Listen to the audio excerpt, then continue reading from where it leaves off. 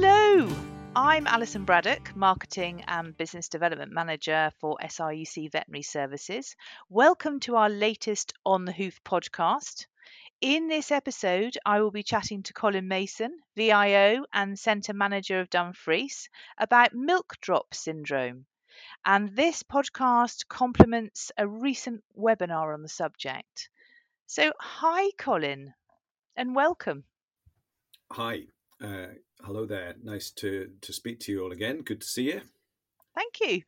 So to kick off, Colin, please would you be able to give us a brief overview of milk drop in the dairy herd? Yeah, of course. And milk drop syndrome is a difficult thing. I think anything that ends in the word syndrome from a veterinary point of view tends to suggest either that we don't fully know what we're talking about or that it's very multifactorial. And I think that is the case here. There are lots of potential things that can be involved in milk drop syndrome on a farm, and teasing those out can be quite difficult for vets, farmers, and nutritionalists. At its very simplest, it's actually quite boring in that it's actually cows usually that are slightly off food, slightly off milk, as in not milking as much as they should. They may be throwing a temperature. They may be scouring. They may have some evidence of respiratory disease. But the initial presenting signs are obviously initially quite boring sometimes and very non-specific, which is where it gets quite hard to get a route in.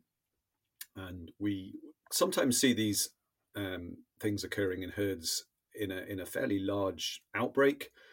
Again, more commonly and perhaps more boringly, they very often present in a sort of drip kind of way where you get 2 or 3 cows this week, 2 or 3 cows next week, a few more cows the week after, and it goes in that way. So it can present in a fairly sort of slow burning way within a dairy herd. So it presents a challenge. I think it's something that we need to take quite seriously because it is a production and a performance and a welfare concern for the cows that are affected, and is something that we need to try and get to the bottom of if we can. And that's going to be what we're going to talk about today. Thank you, Colin. That's great. That's really interesting. So in your webinar, you cover Schmallenberg. So what's the link of this disease to milk drop?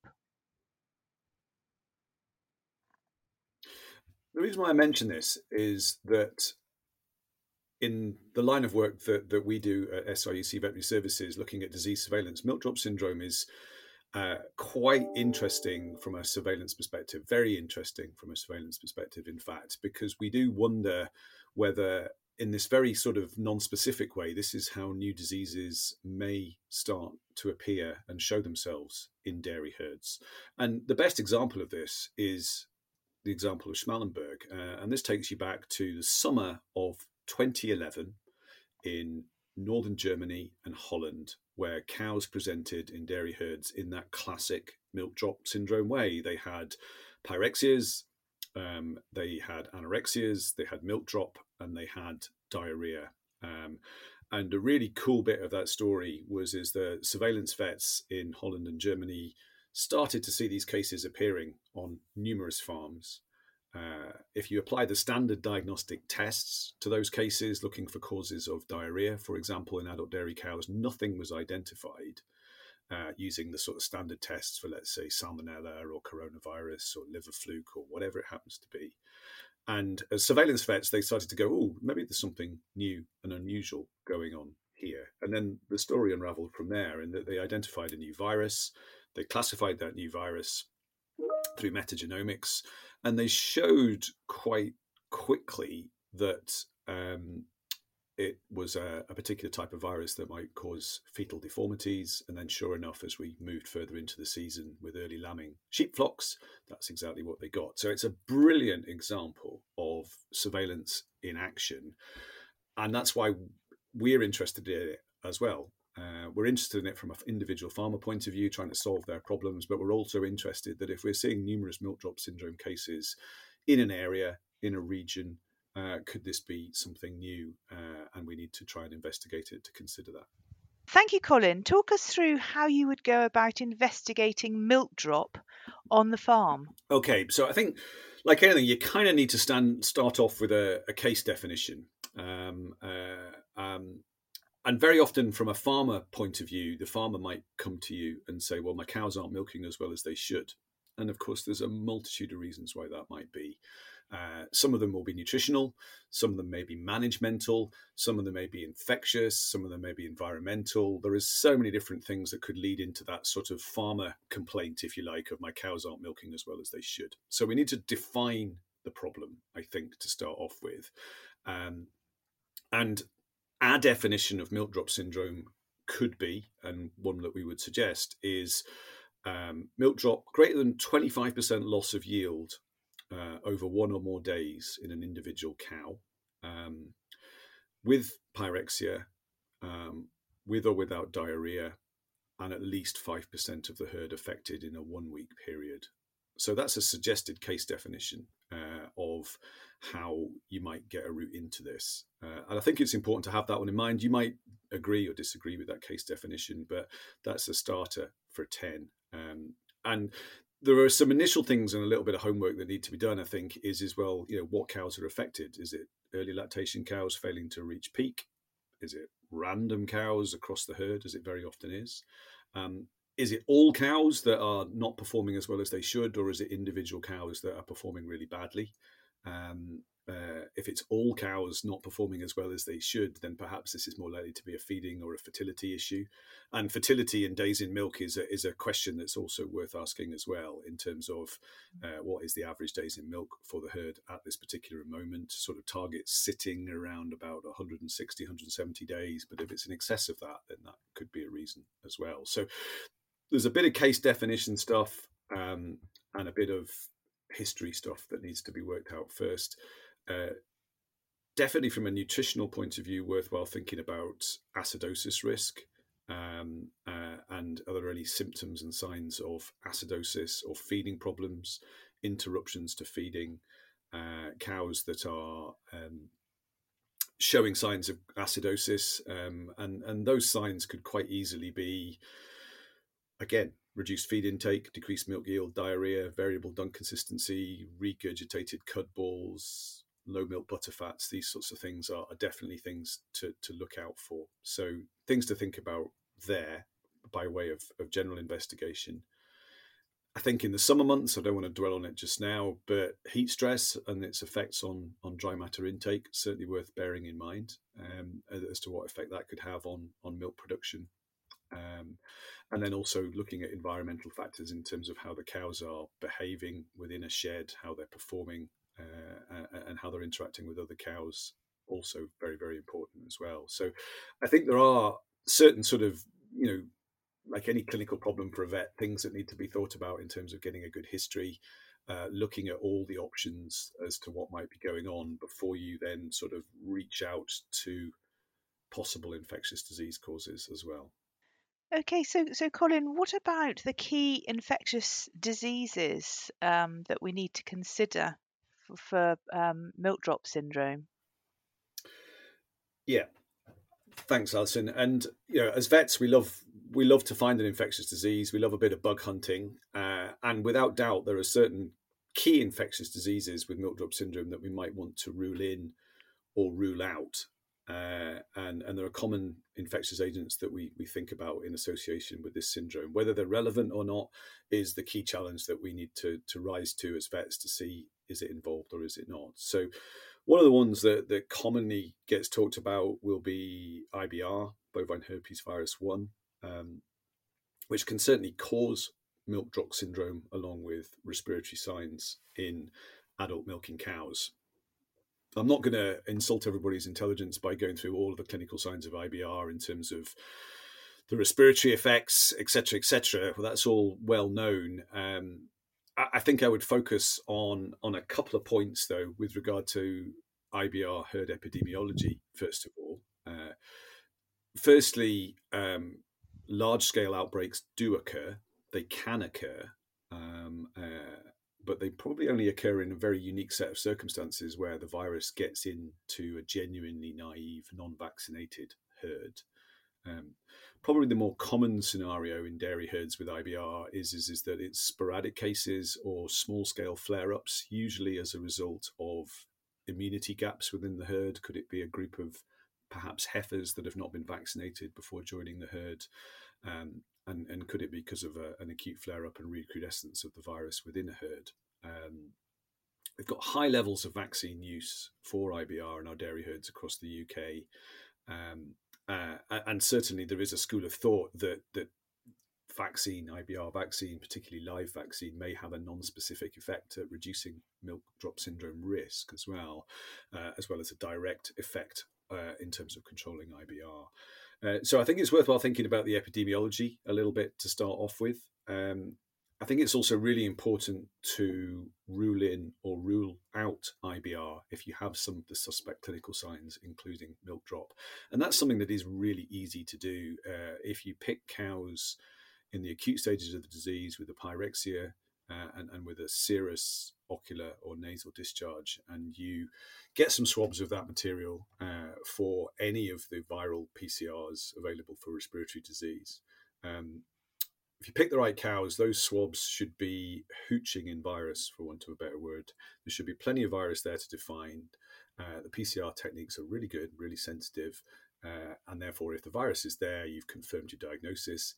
If, however, it's not there, then you can kind of move on with good confidence to say, well, this is not IBR, this is something else, and then consider other options, whether they are other infectious diseases or other management nutrition factors, whatever that is. So IBR, I think, is something that's easy to identify. It's also quite easy to rule out if you select the right cases and then either deal with the disease as the problem or move on to something else.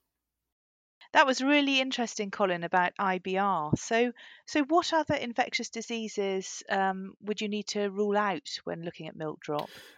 I think just following on from IBR and respiratory disease, first of all, if we focus on the respiratory diseases, one of the common things that we see in adult dairy cows and in our milking herds now is adult dairy cow pneumonia, which is very often quite a severe clinical presentation for individual cows. It is usually a bacterial type pneumonia, whether that is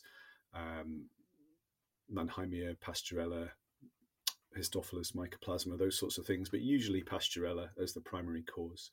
And we do see those quite commonly. So that's one thing to consider. Also on the respiratory side, and again, it very much depends on management and farm system, but particularly at this time of year, lungworm is something to rule out if animals have been grazing with some very obvious clinical signs. RSV has also been implicated as a viral cause and has certainly been implicated in other countries, probably more so than the UK, but is something, again, to consider and to rule in or rule out as far as the respiratory diseases are concerned.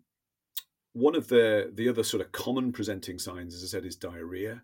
And certainly in recent winters, we've had more reports of what might be loosely termed winter dysentery. And winter dysentery is quite a hard one, I think, to deal with and to manage. It's classically associated with coronavirus as a cause. Whether that is the only cause or the sole cause, I think, is more debatable these days. And it can quite hard to definitively diagnose it as being associated with coronavirus. But we often get these presenting signs of sort of larger, more herd level outbreaks of scour and dysentery with or without pyrexia. For us, particularly in the southwest of Scotland, quite a lot of these, probably about a third of them, when we're asked to investigate these, will be Salmonella Dublin associated. Certainly in the southwest of Scotland and to some degree in the west of England and Wales, Salmonella Dublin is relatively common and can be a cause of these acute flares up of scour and milk drop. I have to say, when we've definitively looked for coronavirus and tried to identify that as a cause of winter dysentery, it's rare and actually quite hard to definitively show that is the cause. Very often we find evidence that coronavirus is there, but very little in the way of evidence to say that it's actively involved in an outbreak based on seroconversion. Yeah. Okay. No, that's really comprehensive, Colin. Are there any other diseases at all, infectious diseases, that we should also be thinking about?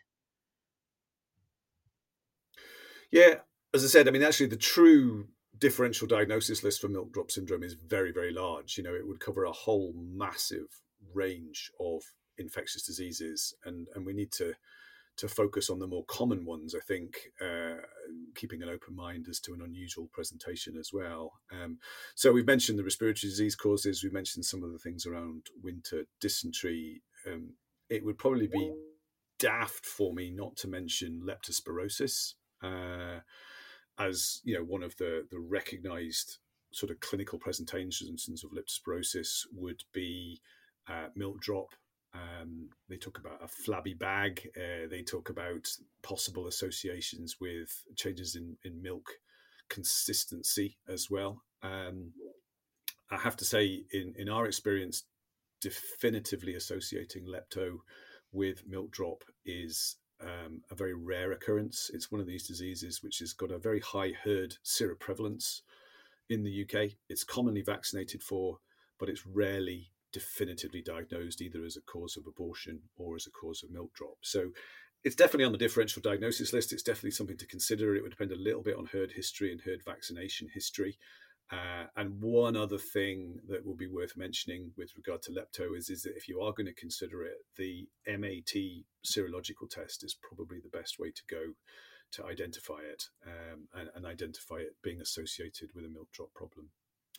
One other one, again, that's particularly worth mentioning at this time of year, which can cause milk drop, but other clinical signs as well, is Mycoplasma weinioni, which is a blood-borne mycoplasma species. It's a hemoplasma, and it will cause these slightly unusual clinical signs of hind limb pitting edema, painful swollen udders and teats, very often leading to problems with cows being milked, and it will potentially show a pyrexia and a milk drop, and a reduced feed intake in the acute phases of the disease. So it's something we see in late summer and autumn, possibly associated with flies causing the transmission of the disease, biting flies. So again, it's something to bear in mind, but you will have certain quite distinct clinical signs with it as well.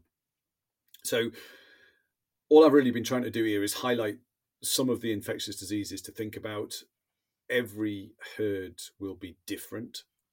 Every herd will have a different infectious disease risk. Every herd will have a different management risk, a different environmental risk, a different feeding risk, and they all need to be considered in the whole as well. I think if I pull it back as well from a surveillance vet point of view, we always need to be considering in our line of work, could this be a new and emerging disease? Could there be other pathogens involved that are less common, less well recognized? So, you know, some examples, for example, that have come out of metagenomic sequencing of respiratory disease cases include influenza D, bovine coronavirus, bovine rhinitis viruses, adenoviruses, parvoviruses. There are all sorts of other possible infectious disease causes, and if you like, those are the known unknowns rather than the unknown unknowns. So whilst I would always bring the discussion on this back to common things are common, whether they're managemental, environmental, nutritional, or infectious, and we've mentioned some of the common infectious diseases, we've always got to be aware and keep an open mind for an unknown new and emerging disease syndrome as well. Thanks, Colin, for that. So testing is obviously important to see what we're actually dealing with. So what sampling protocols do you recommend to use to investigate milk drop? Yep, I think this is the key, or one of the key take homes for practitioners is, well, how do you get a route into this in terms of investigation? What I would say to start off with is it's a really good opportunity to discuss the herd problem and possible investigation strategies with the lab that you're working with. Have a chat with veterinary investigation officers and just try and work out what the best investigation strategy might be, the most cost-effective investigation strategy might be, and indeed, should we be collecting those samples for looking for unknowns, if you see what I'm saying. History is absolutely vital, whether that is infectious disease history or, again, considering all these other factors that form part of the syndrome that are non-infectious: environment, nutrition, management, etc. But if you are going to go and collect samples, these are some suggestions, and particularly collecting these samples from acute cases. On the blood side, EDTA bloods, purple top bloods, can be really, really useful, particularly for hematology. What sort of white blood cell response is there, if any? Possible DGGE testing for Mycoplasma wenionii, if the clinical signs indicate that. For considering Schmallenberg, is still about, and also for possible future metagenomic testing that might be done. Clotted blood's always really useful, storing sera from acute and then follow-up cases. For paired serology is always going to be one of the old school and very reliable ways of associating a particular pathogen with a particular disease, looking for a rise in titer. And some examples here would include Salmonella Dublin, coronavirus, but others could be involved there as well. So getting bloods is really, really useful to start off with. Getting feces, I think, is going to be useful. If we've got diarrhea, it's an obvious place to start. So thinking about Salmonella cultures, looking for coronavirus potentially, and just the basic sort of adult ruminant enteritis package, covering the basics and making sure that this is not a parasitic thing, it's not a coccidial thing, it's not a Johne's thing, etc., etc. So just covering the basics, always remembering that common things are common. So bloods, feces.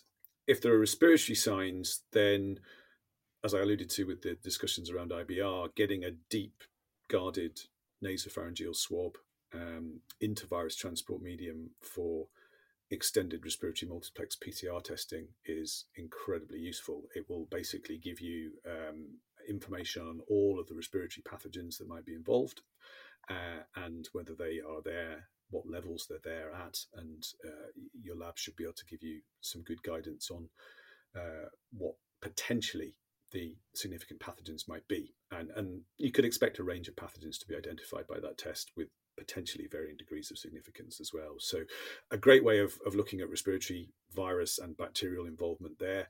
And again, that could be used for future sequencing type of work, should it be required. Another area that I think is worthwhile considering on the feeding side of things is actually to collect a TMR sample, a total mixed ration sample of what's being fed to those cows at the time that this is occurring. As is, could there be something in that feed and that might be affecting those cows? And particularly there, I'm thinking about mycotoxin risk. Could there be something that's affecting the rumen microbiome, rumen function, and the digestive process overall that might be giving you some problems? So it's a good sample to collect, and it can be frozen if needed. Just collecting an arm length glove worth of TMR is a useful test or sample to collect to start off with. So I'm not saying you need to collect every single one of those samples from every case or every outbreak, but those would be some guides that you can use to tailor what you want to collect for specific herds. So just as a final footnote, I think if you want more details on this, please go to the full webinar that we delivered on this earlier in the month in September, which gives a little bit more detail and a bit more discussion on some of the points we've raised in this podcast. And also, very much, if you're got herds that are problems, is do get in touch with your local VI centre and discuss it with VIOs there as to what you've got and how best to investigate, so we can try and help you. And we're really, really interested in these cases to find out what's going on, to try and characterise them, and equally well, if there are no obvious causes, to try and investigate further. So we really welcome your calls and your messages about these to see what's going on out there. Gosh, that's a fascinating insight into milk drop in dairy herds. And thank you for sharing your expertise, Colin. And thank you to our listeners. We hope that you have found our podcast useful. Thank you. Bye.